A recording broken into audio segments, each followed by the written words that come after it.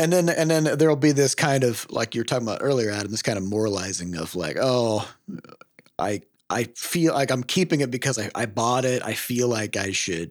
I bought it for a reason. I feel like I should finish it, And then in Marie Kondo's book, she's like, no, you got exactly what you needed from that book, which is that you learned that you don't care about that book. Scotch. Hey everybody, welcome to episode 417 of Coffee with Butterscotch, the game dev comedy podcast of Butterscotch Shenanigans. I'm Seth and I'm the games programmer. I'm Adam and I'm the miscellaneous programmer. I'm Sam and I'm wearing pink today. And this is a show where we talk about life, business, and working in the games industry. Today is May 25th, 20 Jubilee. Before we get started, we have a warning. There's going to be profanity in this show. And we'd also like to thank our supporters over at moneygrab.bscotch.net, where we have a new donation with a note, with a message from Lex Zapp, who says, here is some moolah, maybe for a future Shenanicon. Ooh. The 2019 one was the best game dev conference my brother and I have ever been to. So, we have been known to throw down in our day. However, our day was a while ago. 2019. Yep. Long in the teeth. Wait, that's a horrifying saying now that I've said that out loud. Long in the tooth? The reason you get long in the tooth is because your gums recede as you get older. So your teeth get real fucking long, Scary. Oh. And I guess if you wait long enough and you're because just a skull, then like your teeth are real long teeth. Yeah. Yeah. Then you're real old. Yeah. Totally. If you're just a skull. Mm-hmm. Yeah, Shenanicon was fun. Like it was fun to do all of it. We had like our level head competitions and that was fucking thrilling. We did like live podcasts, went out to dinner with a lot of the people who were there. Mm-hmm. It was a fun get together. It was a lot of work though. It was. Yep. It was a lot of work to put those things together. Yeah, and actually like we were trying to figure out how to make that more sustainable and blah, blah, blah after 2019. And then COVID happened. We're like, oh, never mind. Yes. And now Sam's in Connecticut. So we don't even have a venue anymore because we had an office. Yeah, the whole thing, it was feasible because of a variety of, circumstances at the time. But, who knows? Maybe might be the only one. Might be left. Yeah. There were two. Maybe if 2018, Crash Dance 2 becomes a global phenomenon, No, probably not. Probably still not doing it. Probably still again. Not. But it's a good thought. It's a good thought. Mm-hmm. So I think today we're just going to get into questions. As we mentioned last week, we have some news coming up, but we're sitting tight on talking about most studio things on the podcast. Well, I will reveal that I saw a fox outside my office window yesterday, maybe 2 days ago. I don't know what time it is. And it was shocking and amazing. Adult fox or baby fox? Adult fox. Also, about an hour before that, family of turkeys. I don't know what's happening. I don't know why there's a parade of animals through my backyard, but I'm very into it and keep my eyes peeled. Yeah. Was the fox going in the same path as the turkeys? It was. In fact, it might have been in pursuit. Yeah. You might have seen a snack go by, followed by a snack eater. I counted 6 turkey babies. So if there are fewer turkey babies next time, we will know what happened. Yeah, or one of them's just off at a sleepover at a friend's place. Yeah, I think turkeys do that. They're very social animals here. They do that. They always go to each other's houses to play Nintendo 64. Yep. It's those turkeys. It's part of turkey culture, All right, so let's get into questions. These questions come from podcast.bscotch.net, and the highest upvoted question for today comes from Chalosis, who says, I have 5,000 ideas for personal projects, and I never know which one to pursue. Do you have tons of ideas? How do you all decide which to actually build? The first answer is yes. Tons of ideas. Also, having ADHD brain means you're just an idea factory. Whether you want to have ideas or not, whether you're trying to sleep or not, it's just infinite. It's like being plagued by a swarm of bees. Yeah. Well, and the other which isn't to say they're good ideas. Like just like any pool of ideas, most of them are bad, right? But they just keep on coming, and there's no stopping them. And there are a whole bunch in there that over time have accumulated that I'm like, oh, it would be cool. Mm-hmm. Yeah. It would be cool. It would be cool, but it would also be. I think part of the problem is experience. Yes. Where the more things you've built, and the bigger things you've made, the more you realize what seems like a pretty like cool weekend project idea is actually like a 6-month, 5-person seed funding level kind of a project. So that it does kind of help in a weird way. Like it helps kind of squash the like, oh man, which one do I do? Because the answer nowadays is like none of them. I'm taking a nap. Yep. Like this is too much. My new idea is napping or doing some yoga. That's my next idea.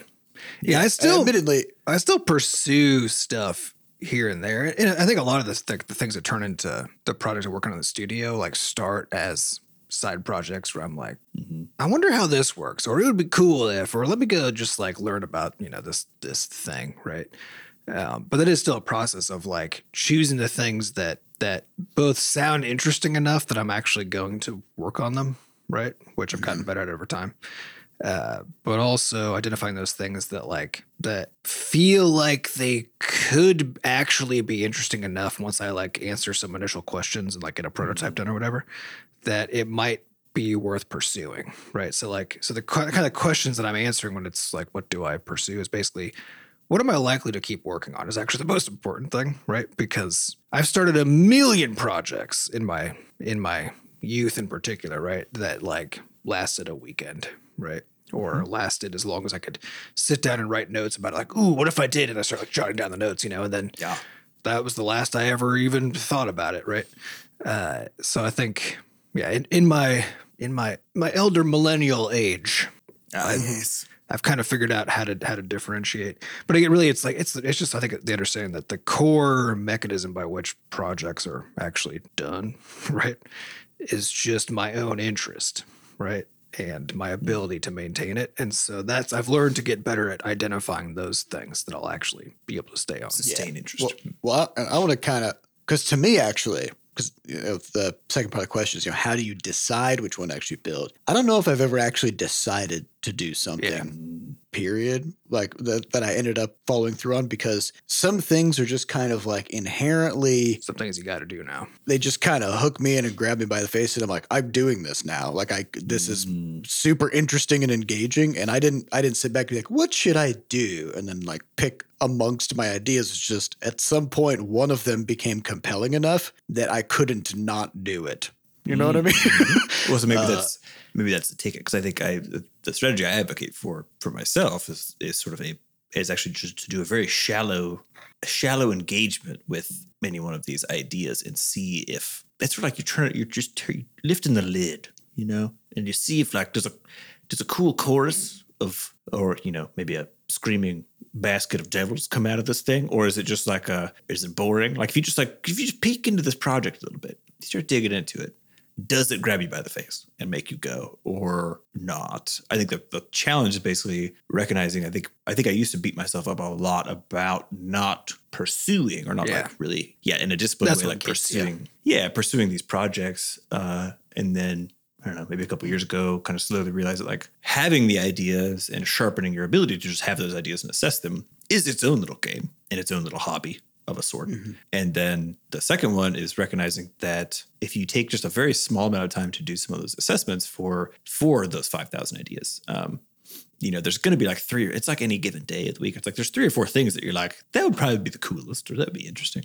And instead of leaving it there and letting it just float in the ether forever, you sort of go in with a machete, and it's like, okay, you're either going to pass this test and be actually of interest to me, and we're going to go away together, or you're dying. It's time to be murdered because I'm tired of having 5,000 ideas. And then you look at it, you assess it, have some chats, do some Googling or whatever else for like 15 minutes. And oftentimes by the time it's over, you're like, honestly, never mind. This is not very good. Yeah. But I think also the moralizing that you're talking about of being like, oh, I started this project or didn't finish it, therefore I'm a bad person. Stick with it.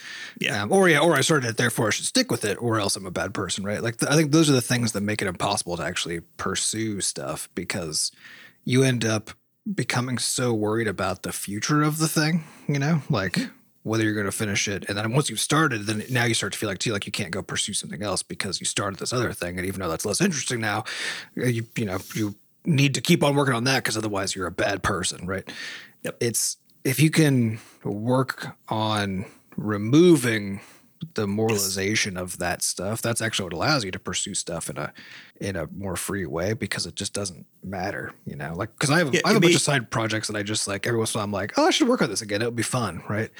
And that's now the end of the thought process, instead of like, oh, I haven't worked on this for a long time. Right. Yeah. And maybe you start working on it and you're like, wow, this isn't fun after all. Never mind. And actually that's most of the times, like on my evenings and weekends, when I just like pick something up that I, you know, left in the dust on the side of the road. And I'm like, oh, I want to push this forward a little bit. And I start to like work on it, and then like, you know, update all of my tech and like reorient myself to the project and kind of figure out what's going on. Then at some point I'm like, nah, never mind. Right. And then that's just it. I think there's an interesting thing here, which is like, so in my art classes and stuff, there was this, one of the teachers was talking about how people actually spend too much time finishing pieces, which I thought was fascinating, because that seemed like the opposite advice from what a bunch of other people talked about. But their general point was that finishing anything requires such a tremendous amount of work, just a tremendous amount of work, even if it's just a picture, right? Finishing it, finalizing the render or whatever else. And oftentimes, if you think about these as these potential projects or potential ideas, instead of as a thing that you need to finish to get the value out of, if you can define a little bit better what the value would be for you, where that value would be in working on the project, and then letting yourself basically stop there, such that what you end up doing is you're basically sharpening selective skills with any one of these things that you're doing. And then instead of continuing on a path with it just for the sake of finishing it,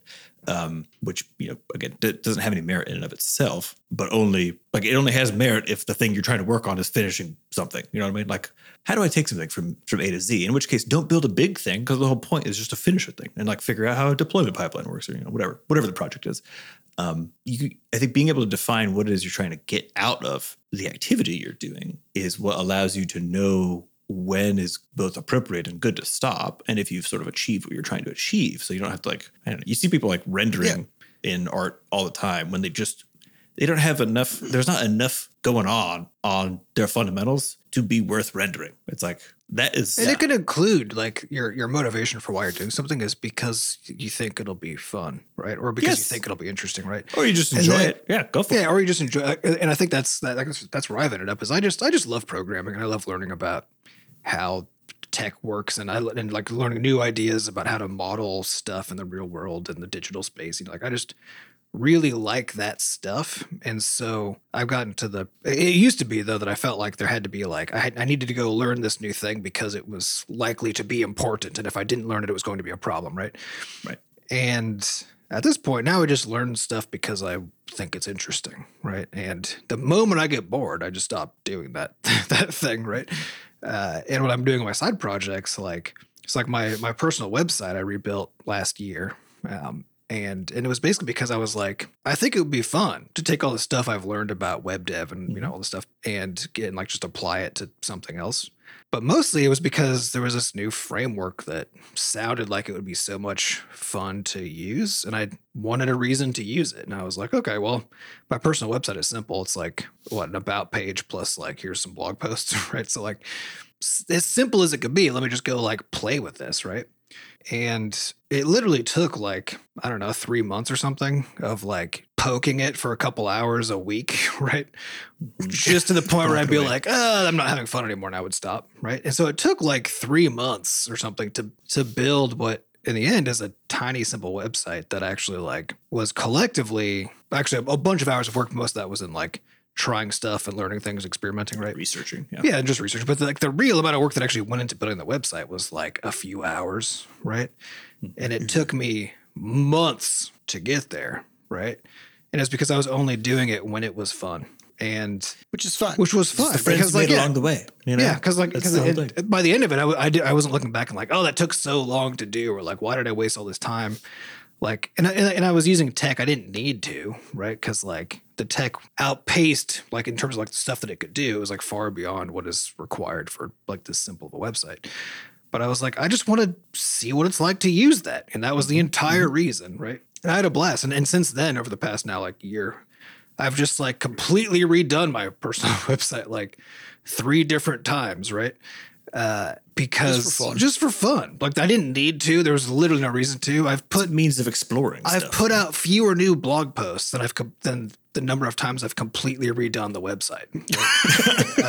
Because that's the part that's fun for me, and I just sort of embraced that like do it when it's fun, and then when it's not fun, don't do it, and then the whole time that's fine. Who cares? You know? So I feel like there was a great lesson in the life-changing magic of tidying up book when she's talking about books, because people will often have like this, especially from a time when people would buy more, actual physical books and nowadays it's more ebooks probably, but people would buy a book and then either never read it or start reading it and then be like, and then it just turns out it wasn't for them. Right.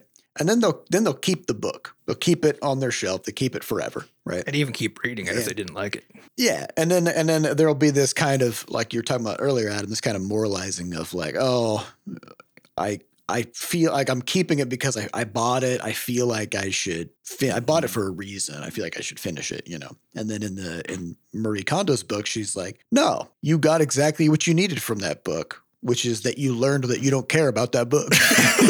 Yeah. And now you can give it to somebody else. You can donate it, and maybe somebody else will get something out of it too. And even maybe what they get out of it is the same thing you got out of it, which is, this book isn't for me. Yeah, it's the same idea that I tell people when they, like in the studio, when they discover they've gone down a path that didn't bear fruit, right? And they'll maybe spend a week or even weeks, right? Like digging into a thing and trying to like learn a new tech or trying to do something, right? And the other side of it realize, oh, this is actually either just not feasible right now, or it's a bad idea, or it has a set of outcomes that I don't like or whatever. And then feel like that was a waste of time or bad or whatever, right? But it's just the same thing again, which was the thing you got out of that was now you know you don't need to take that path, right? Mm-hmm. You've just explored a path. There's had value. no way of knowing. Yeah, there was no way to know until you did it that was the case. And so, it feels like you're back where you were, right? After that, because now you like throw that all away, go back to whatever point you started at, right? Except that the place that you're at is never just like the static thing that it is right now. It's also all the possibilities of what you could do with it moving forward, right? It's basically time travel. Like, how people are like, oh yeah, man, if I could go back in time knowing what I know now, right? Mm-hmm. It would be crazy. Yeah, it's the same as right. You basically just did. Yeah, because you went forward in time and you're like, oop, never mind. And you go back to where you were. And then you just delete everything. Right? Yeah, but now you have the wisdom starting over that you. But now you know things. Yeah, well, that's a good way to think about it. Yeah, be a time traveler. Yeah, I can't remember if I ranted about Moby Dick on the podcast when I read that fucking book years ago now.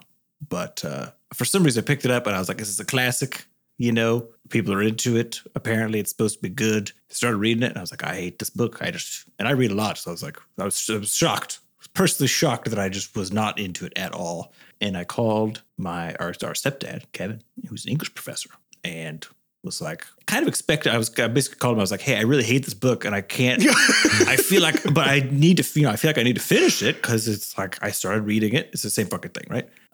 Not having a good time anytime I'm reading it. But it also feels like a personal failing if like it's a classic that is everybody says is so good and you're supposed to. Yeah. I will point out, it's a classic from a time when there were like 9 people on Earth and 3 of them could read. That's fair. So like it was a while ago. Yeah, things have changed since then. Mm-hmm. But I think I called Kevin thinking that the response would be like, yeah, buddy, listen, as a professor of English, you just need to buck up and read that book. Okay. There's going to be some hard times. Oh, that was his advice? No, that was not his advice. Okay. I think I called him sort of trying to get that, like, some external motivation. Discipline, basically. Yeah.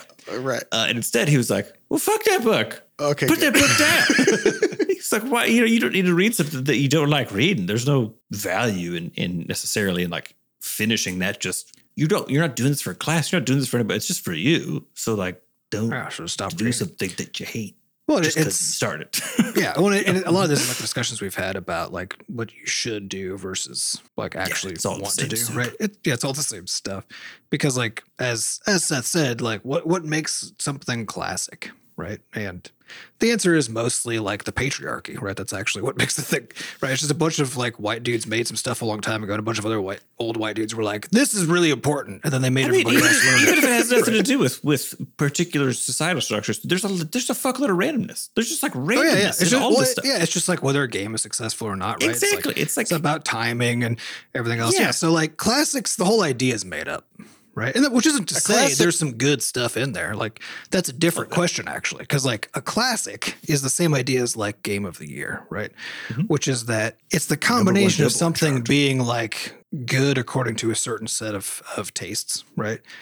At that time. And then also random chance. Right. And then also a lot of like who knows who, because the reality is that the awards are not given just because the people are like, oh, we're all in a vacuum. I've never heard of any of these entities, and I fully evaluated each one of these things, and I think this one is the best.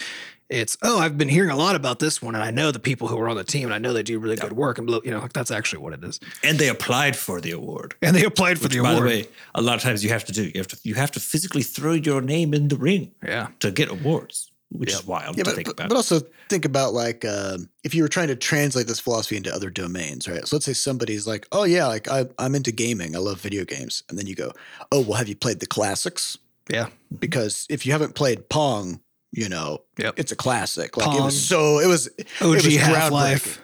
Yeah. And then you go back and you play Pong and you're like, wait, this is I hate this. Like, like things have changed, right? Tastes have changed, technology has changed, and so like what was just because something was a classic doesn't mean. And we're a lot less concerned about whales these days from like a killing them perspective than like back in the Moby Dick era. It's like fuck those whales, we need some oil for our lamps, right? And now it's like just so hardcore save the whales vibes that I don't know if you guys saw that orcas are now sinking boats and like yachts. They're like sinking yachts, and the whole world, instead of being like, oh no, we got to kill these whales, everyone's like, fuck yeah, sink those boats, whales. That's wild. Yeah. Yeah. Like think of how things have changed. And now you're going back and trying to read Moby Dick. Like you can't connect to that book. It's too far outside. Different time. But I think the difference in games is for some reason very apparent, because the whole point is to be having a good time. So if you start playing Half-Life and it's just, you think the polygons are ugly and you're like, this is dumb and not my thing. It's like the point is to have, it's so explicitly in video gaming, the point is to have a good time, right? Whatever that exactly that means, but like it's to have a good time. And I think when it comes to some of these other things, then because there's a lot of, I guess whether it's educational stuff wrapped up in it or whatever else, then there's this idea like, if you don't finish a book, or I don't know, if you start a project and you don't finish a project, then there's all these things wrapped up in that, because it's not about in theory, it's not about having a good time. It's about something else entirely. And usually part of that is not having a good time. And like, that's what makes it worth such. It builds character, and like it does, sure, but do you have to be building character in that one dimension all the time? Well, the thing they never actually say is whether it builds a worse or a better character, That's true. Just a character builds. It just builds character. It's like, character makes you interesting, right? But does it make you interesting and bad? Mm-hmm. Because which part of your character is this building? The shitty part or the good part? Is it building a tolerance for putting up with bullshit? Because like on the one hand, that's useful, but on the other hand, that's how people take advantage of you, So is that good? I don't know. Yeah. And also nobody ever asks like, do I have enough character? I think I'm good. I don't need any more of that. Yeah, I'm topped up. I'm topped up on character. Don't need to build anymore. I built it all and I'm good. I'm good to go. All right, let's get into the next question, which comes from Beaky Papa Boop, who says, how do y'all keep useful self-analysis and criticism from turning into harsh or harmful self-talk? Ooh, interesting. Kind of an interesting other lens into what we were just talking about. Well, this one is something I've struggled with a lot. I think I don't know if it's ADHD related, but I used to all the time, the entire time that I was drawing, have an asshole voice in my head, just the entire time. I'm not even kidding, just droning on about like, it's not very good. Not that line there. That's not a good choice. Why are you doing that? Etc. Just kind of this constant thing, which I think is what made it so hard to enjoy. As you'd expect, having someone be a dick to you the whole time you're working on something is not very fun. As far as how to escape that, I think it's similar to what we've talked about in these other domains, which is you somehow have to shift the point of what you're doing from being about achieving some end, very particular outcome, to basically being process focused and just being oriented around the process. And I know that for me is what kind of defanged the critic, because it was no longer about whether or not the output was up to par, if that makes sense. It was about, am I pursuing this in a way that is both enjoyable and then, to my understanding of how to do whatever this is, essentially like the correct order, the correct bits and bobs of this process to get this thing going. It was less output focused and more process focused. And as I slowly shifted that, then it's kind of mentally the shift has become more clear, and I can enjoy it without. I still have some days, to be honest, but for the most part, it's always hard. I think it's about ego separation, because something that you'll always experience if you're starting something new, or if you're even if you've been doing something for quite a while but you're venturing into some really hard problems, is that there will be plenty of times where you make something and then you look at it and you're like, this isn't good. Right? Mm-hmm. But then the ego part comes in terms of like, it's when you say that's not good and therefore neither am I, right? Right. It's basically believing that somehow means more than it does, right? When really it's just like, you made a thing that wasn't as good as it should be or could be or you hoped it would be, which is just a fact. Yeah, it's all that it's just a thing that happened, and it doesn't necessarily mean anything about anything else. Well, I mean, even when it does, like, that thing that it means doesn't have to be moralized either, right? Because like if I write, I mean, I actually just did this like this. So like I've been working on this coding project. Details don't matter. Last week I got to a point where I realized, oh shit, like it was really moving, right? And all of a sudden I was like adding features and it was like going great. And I got to this point where I was like, for the next thing I needed to do, where like the entire model that I had like come up with to like how to model everything, right, was going to like, to get it to move to this new spot was going to be horrible. I was like, oh God, like to actually make this work together is just going to be bad. And so at that point I could have said, oh God, I'm such an idiot. I can't believe I did. Yeah. I could have been like turned this into a moral spiral, right? But I've gotten so used to this being like basically the daily occurrence of just what the working. Nature Like, whoops. Yeah, this is just what working is on stuff that you don't already know how to do, right? And I think the advantage that we have is like every day we're working on stuff that we haven't done, but like every day is like a slight extension into the unknown, right? And so doing that enough, I think it's one of those like either the only reason you survive is because you learn how to separate, right? Or you learn how to separate by doing it. I'm not sure which one it is, right? But by doing that enough, and I get to the point where I just like look at it, I'm like, okay, this isn't going to work. So therefore, I need to like, here's what has to happen next. And it's purely focused on like, here's the state of things, and therefore here's what needs to come. Without any moralization at all of I did something bad. Sometimes I'm bummed that all that work went into something. I'm like, oh fuck, But that's a different thing. That's fine. Yeah, but that's a different thing than beating myself up about it, right? Which just for me has come from time and then from like starting in grad school in particular, and then going up through today, where I've just spent so much of my time operating in spaces that I don't fully know how to do the stuff in, right? Mm-hmm. And there was kind of no choice really, but to like figure out how to separate the ego part, to the point where now it's like, and it's to the point where it really is like, it feels like for me, it's a full separation where it's just things that happen are just facts. The way that things get done are just facts, right? And it's all focused on, okay, what comes next? And that's it. Yeah, I think you kind of realize over time too that everything that you do, you're doing your best. Yeah. Right. Yep. And that might even mean like someday you might come into work and you're like, well, I'm fucked up. I'm kind of tired. I did not sleep well. Yeah. Your best can be bad sometimes, right? Yeah. Sometimes your best is shit. Yeah. I think that's important. Your best is not an absolute mark. It's sort of like a, that doesn't mean it's good. Best, right? Yeah. It just means it's the best that you can do. Yeah. And oftentimes you doing your best is not good enough. Yes. Right? Yeah. But that doesn't mean anything other than, well, better luck next time. Right?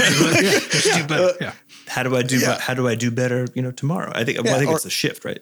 It's the process focus shift. And I think part of the challenge, especially when you're trying to do something that's new, is also that you don't, especially if you don't have much guidance, you don't have words to be able to define what is the problem with the thing you're working on. And so you end up in a state where you might finish. I know this happens with people drawing, for example. If you're taking a class, like you'll finish a piece and you think you're done, right? Because you've done what you need to do, supposedly. You might get some feedback from the professor. It's like, this isn't good. Or you just look at it and you're like, this isn't good. But you don't yet have enough experience to be able to define why or what could possibly be done, right? And that's a very different feeling than knowing like, oh, my values are just fucked up, or oh, like the shape language is weird. I got a weird rhythm in here. Like knowing how to dissect a piece in the case of like art in many ways gives you insulation against essentially just like really negative confusion that's coming in, where it's like, this is wrong and I don't know what to do about it, which is a very different feeling. That's the real hard part, honestly. Yeah. It's that there's a hopelessness that comes from feeling like you aren't measuring up, but you also can't see the path. Yes. And you can't figure out like what's the gap in between where I am Or and where it just seems far away. Get to, you know? Yeah.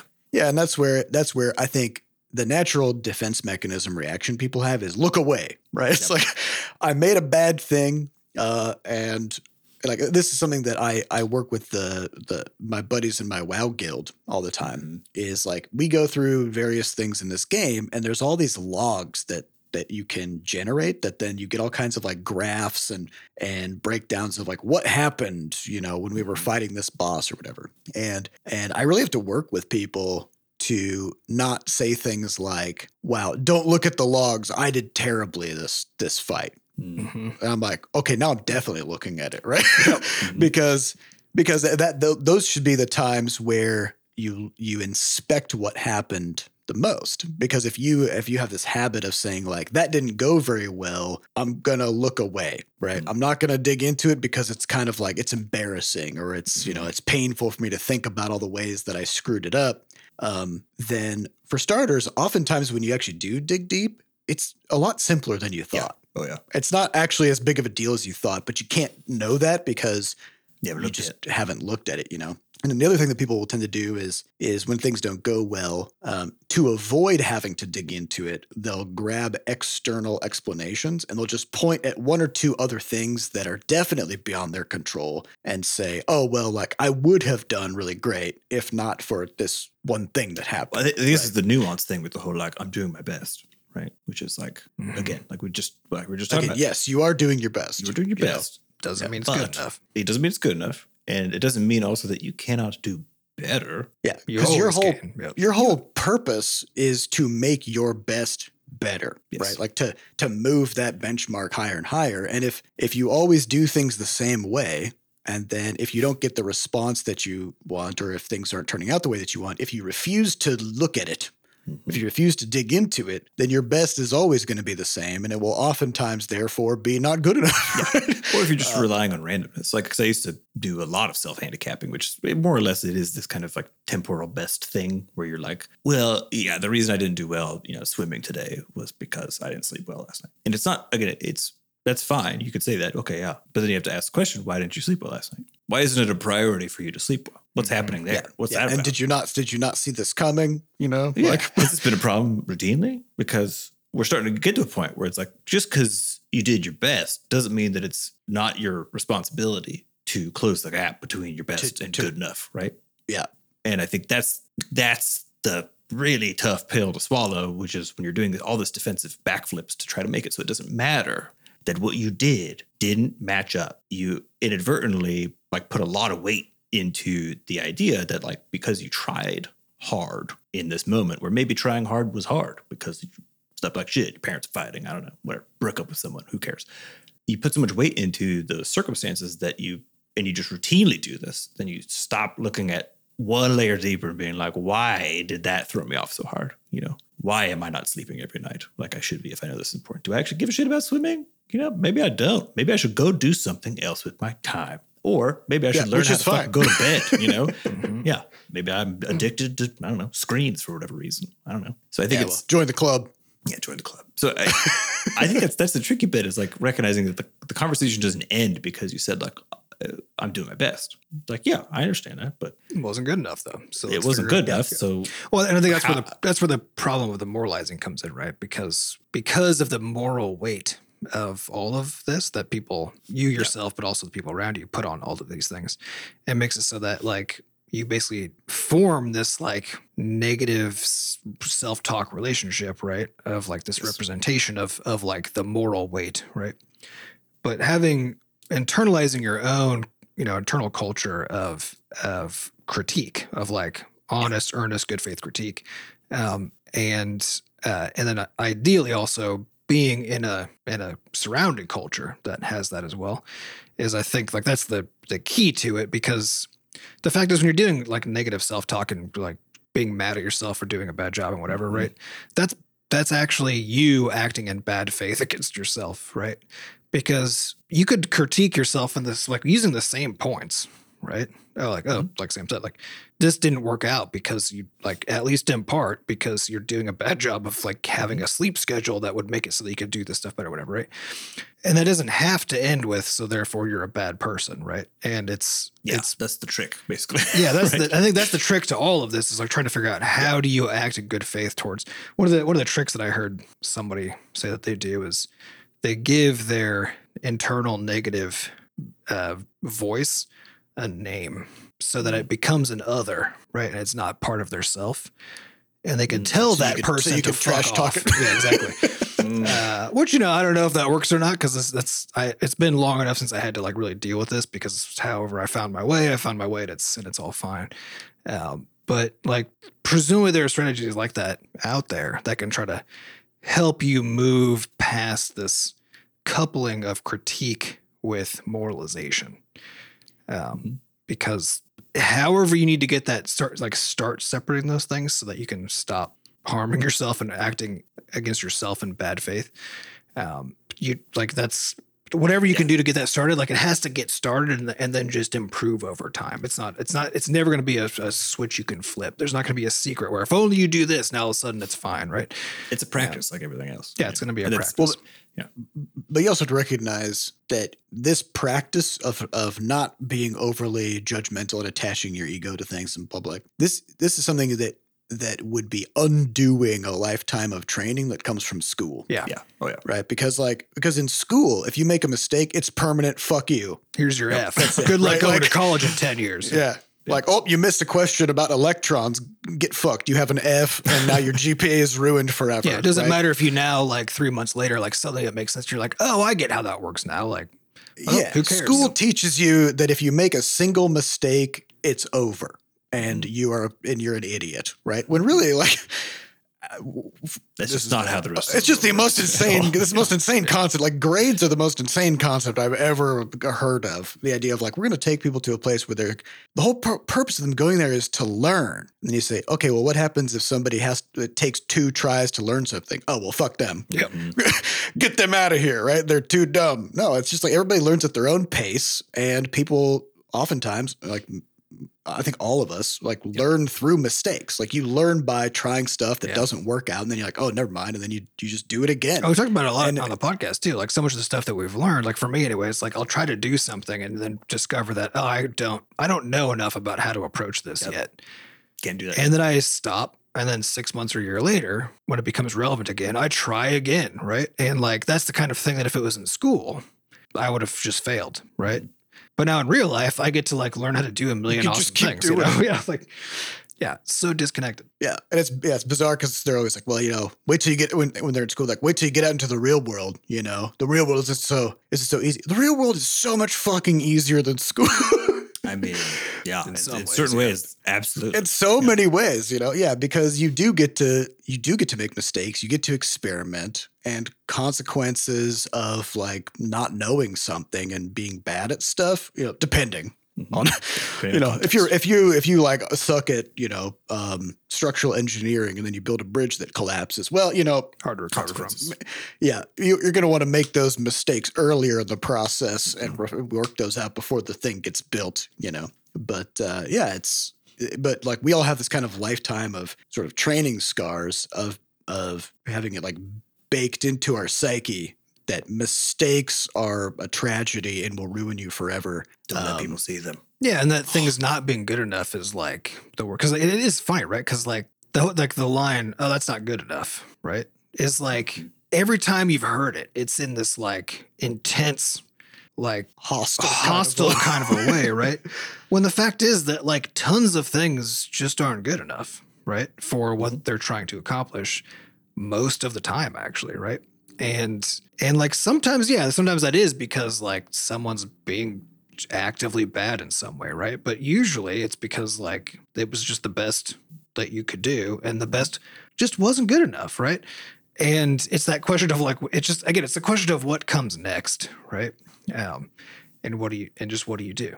Yeah, the thing I always liked least was having people, professors or whatever else who would stop there. You know, it's not good enough. Could you give me fucking any pointers? Because kind of why I'm here is to make this better. You're like, I know it's not good enough. That's why I'm in an art class. Yep. I know that my art is not good enough. I literally signed up for, well, not this actually. I signed up for what's supposed to come the next step, where you tell me what the fuck is going on. Right. Yeah, well, and that's one of those things too, right? Like if somebody, again, this is the culture of good faith critique, right, and feedback, right? Because if that's what you get, if you get somebody kind of hostilely basically saying, you're like, well, that's not a good lot of enough, art schools and right? architecture schools work like this, and it's insane. Yeah, where it's just like if the feedback is just purely do better. Like sometimes those are things that you should have done better in the first place because you really should know better, right? That is a thing that can happen, right? Especially like a lot of social things, right?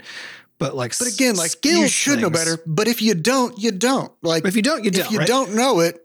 Well, the question there is like, it might make sense that somebody is like so mad at your right, about how much of a shit you're being about something that you shouldn't be being a shit about. Again, like social I think that's a different situation to talk about, though. Yeah, exactly. But because that's people will say that same line, right? Like it's not good enough, right? And I think it's separating these like out, where it's like there's the not good enough because you really should have known better, and it's actually a real problem that you didn't. Yes, right. You do know better. You dropped the ball. You do know better. Hard. You dropped the ball, right? Yeah. Versus like you don't know and like can't know, right? And are supposed to be in a context where figuring out how is like the point. The point, right? And so there's of course tons of nuance with all this stuff, right? But it's all comes down to honest evaluation and figuring out how do you, like, the only way you can honestly evaluate your own stuff is also to separate the ego part of it, because you can't possibly even know if the thing that you did was good or bad if your habit is just to tell yourself you're bad at everything all the time. Right? Or that you're good at everything all the time. Yeah. Honestly, I think that was worse. But again, like, it's okay to tell yourself you're bad at everything if it's true and you don't feel anything about it, because it is true. It is true. Like I'm bad at almost every single thing. You don't need to be good at very many things. That's also like a fun you fact. could. Yep. Yeah, if you came up with a list of like 1,000 things that people do, right? Whether it's like fly planes, draw pictures, jump rope. Mm-hmm. If you came up with a list of 1,000 things that people do, I am bad at probably basically all of them. Almost every single thing, right? Yeah, and so are you. Like everybody is, right? That's okay. So why do you pick some of them? And I'm like, I'm bad because I'm bad at this, right? Yeah, but because of this one thing, I'm a bad person now. Yeah, this conversation about do better makes me think of isn't that how that Falcon and the Winter Soldier show ended? Like I don't. It ended with the Falcon talking to some senator, and he was just like, "Senator, do better," and then he just flew off, and it's just like, what the fuck? What kind of advice is this? Could you stick around and give me some like policy pointers? Or I don't remember the details, but was this because of it? It was actually the other situation where this guy was obviously doing bad things he shouldn't be doing. Yeah, because that's when I don't know. Because that's when that phrase makes sense, because you're basically, you're not actually giving feedback. You're basically saying, I see what you're doing. You said shame on you. And shame on you. Yeah. You're saying be less of like the person that you are. Yes. Please. Yeah. Yep. All right. Let's get one last quick question, which is kind of in line with the whole, schema of this episode. So, which comes from Tim Conceivable, who says, Sam, a long time ago, you asked me if there were any shortcuts to get better at art. Yeah. I never found any, but did you? Also, were there any whiz nugs that you feel helped you immensely to improve in art? So that was probably yes. Just to give some context here. So Tim is a local Saint Louisian, and he was part of the, or I guess still is part of the game dev scene here. So Sam and Seth met him in the very early days of Butterscotch Shenanigans. Yeah, he's actually a mod now in our Discord. Yeah. But yeah, I always looked at Tim's work because it's really good. I like every time I'd see him, he just like casually kind of bang out cool pieces and stuff. We'd be sitting there. We used to do this game dev drink up thing, and he always just was making good stuff. And I was like, how? Because again, it's this whole I'm not there yet. How do I get over there? And I think part of it, as far as like, did I find any shortcuts? It's weird because so I'd asked Tim, I'd asked Hibbler, who did our paintings for box art and stuff. I'd asked a couple of these other kind of art people I knew who were clearly better than me. Like, how do you get there? And what's interesting is like everyone gives roughly the same kind of advice. And I think the problem is that like you cannot give, these are not whiz nugs that you can pass to someone else. You know what I mean? Like there's no secret. There's no secret. I think the most like if you ever read any, like you can skip all self-help books ever. If you just the one sentence, there is no secret. That's the only thing you ever need to like fully internalize, right? There's not a trick out there that if only you knew that trick, everything would be easy and fine now, right? Yeah. And that said, I will say that I think cultivating a learner's mindset, which is a lot of what we talked about just now and also just in general, but cultivating a learner's mindset, doing some therapy, weirdly enough, therapy, very good for getting better at, frankly, anything. That's not weird at all. Yeah, it's just like take care of your fucking brain health. Take care of your brain. Learn how to not be an asshole to yourself. Life will get better and to much others. More quickly. Yeah. And to others. Yeah. But aside from those like actionable things, the stuff that ended up working for me is not the stuff that actually anybody told me would work for me, unfortunately, because I think each person where you're at contextually is so specific that the thing that you need, that you quote unquote need right now, is very unlikely for someone else to be able to actually like give it to you in, say, in one of these conversations or whatever, like a specific thing that would just like lock and key, boom, kind of get you there. And so like the book that I really like, Gesture Drawing for Animation by Walt Stanfield, that was the book to me that suddenly made my view of how to make art its own fun little creative process that I think kickstarted the whole thing. So I do recommend that book to everybody who wants to start doing it. I recommend game jams, right? It's like those two things, game jams, that book, therapy. Like that seems like the sort of mix up of stuff, but also in the midst of this, we're like running a studio. We're doing game jams ourselves. Yes. Sam, you've been doing art full time for a decade, right? Yeah. Like if you're looking for a secret, like that's the secret. Just do that. It is. Yeah. Just do art full time for a decade, Yeah. To continue working on it. But I think again, like with a curious approach as I agree. I agree with you that having curiosity is just actually the most important part, but it's required. I don't know how you develop that if you don't already have it. Because I think a lot of how we were raised was like curiosity first, like from the moment we could like talk, our parents, but our mom in particular would just be like, how do you think that works? And just like ask us to try to explain shit. Right. Yeah. And that was like, we would try, right? So that was like Chat GPT, but really, I was going to say, we created all kinds of weird answers. Yeah, except without knowledge of all things and then being weird about it. We just didn't even know anything either, Mm-hmm. Yeah. So I think how to develop that curiosity, I think, comes from a combination of like, again, defanging that critic and finding even a class or two to help you get a structured way to think about or talk about the thing that you want to be doing. Get some feedback on it. You just got to try different approaches. Yeah, try different approaches. I do feel like the classes helped get things going because they gave me some language that I just did not have up to that point. I think I've taken 3 or 4 at this point, and it's the sort of thing where like in retrospect, at the time, I wouldn't say there was clearly like a BC and AD sort of a division between those moments in time, like before having taken at least a class. But now I think there is, if that makes sense. Like looking back, I think it was an important moment because it was the first time where I got structured critique from someone looking specifically at my work, right? Not only self-evaluating, basically. Or self-evaluation. Yeah. Well, and I remember in those classes, like they had you do all kinds of stuff that you had never done. Like all that perspective drawing work that you did. So you're also just kind of uncomfortable the whole time, right? Like learning new stuff. I was very tired.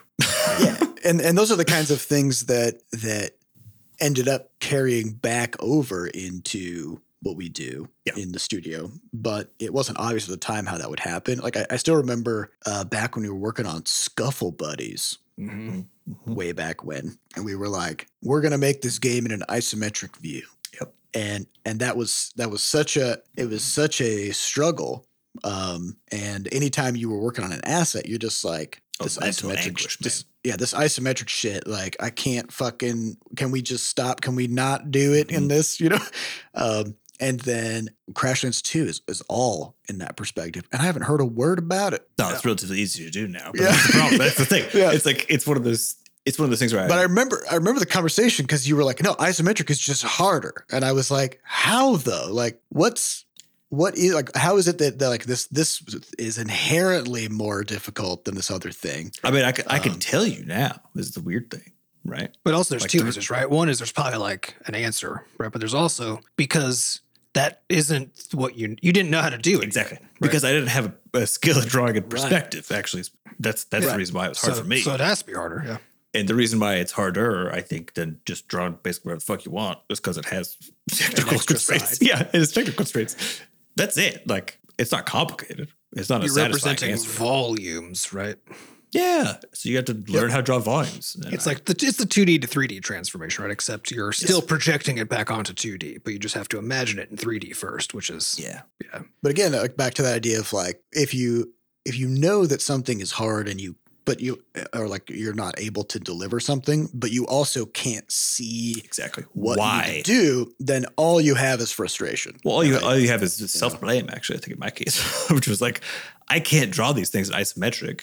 And I also cannot articulate why it should be different in terms of the challenge level, but it is. And as a result, then I'm just going to opt to hate myself instead of figuring out what the problem is. You know what I mean? Like that's sort of that was my internal response, which was like, I think that's pretty common. Yep. Yeah. I think that's everybody's first response. So I think that's what the classes are like any other thing. I would say basically the open secrets are get structured feedback, hang out with people who are excited about and doing the same thing. So specifically so that you can both not be alone and then also learn to develop language in talking about the pieces that you're working on or the critiquing basically. And then, developing that learner's mindset. They're all kind of the same. Yeah. I mean, if you just make a lot of stuff, like all of it's bad in retrospect and a lot of it's bad even right when you make it, right?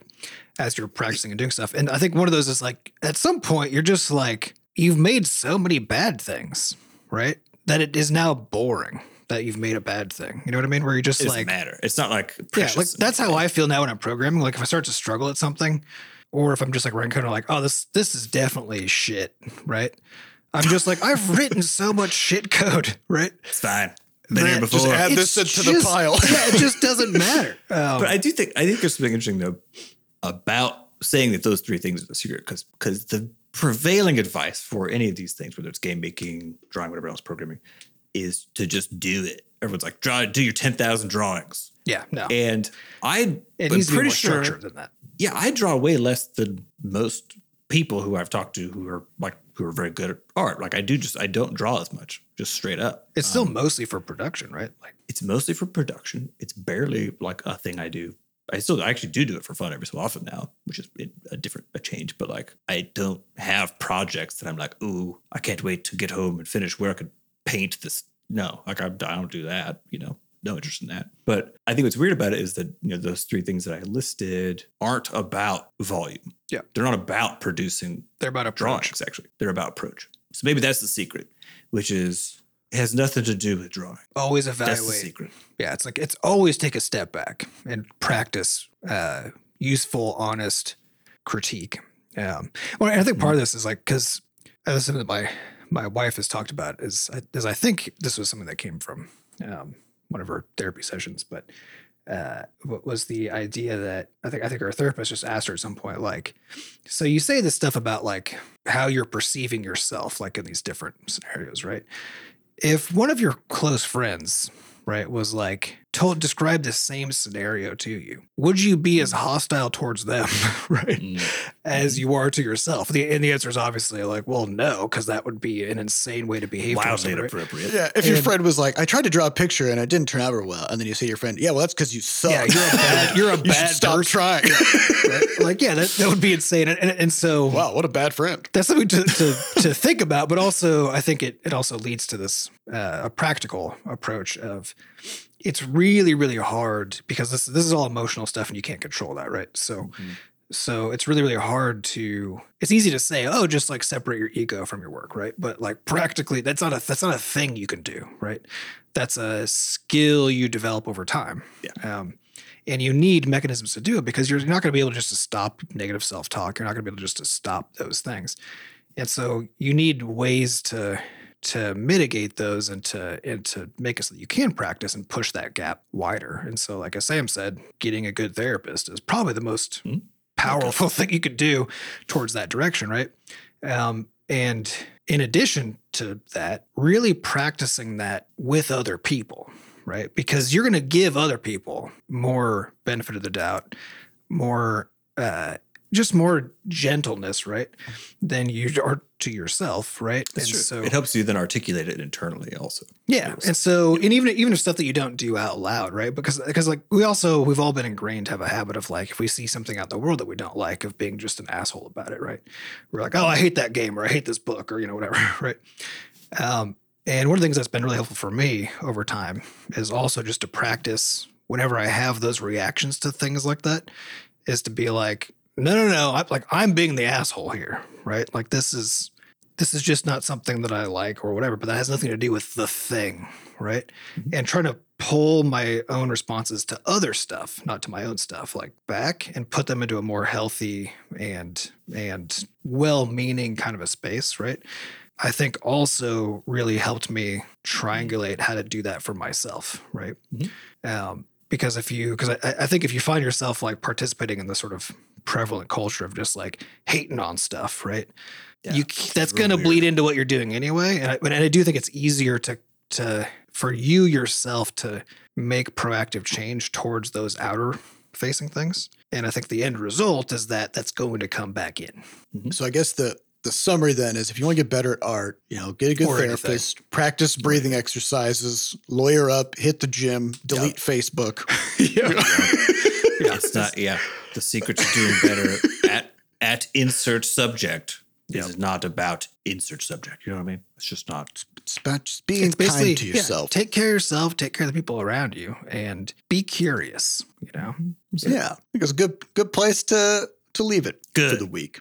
We'd like to thank our producers Fat Bard and Sampo DaCosta for putting the podcast together, and thanks to our community moderators who keep our Discord running. To get more involved in the Butterscotch community, you can go to podcast.bscotch.net, where we have links to the Discord, a way for you to donate, and links to the archives. Thank you all for listening. We'll see you next week. Bye.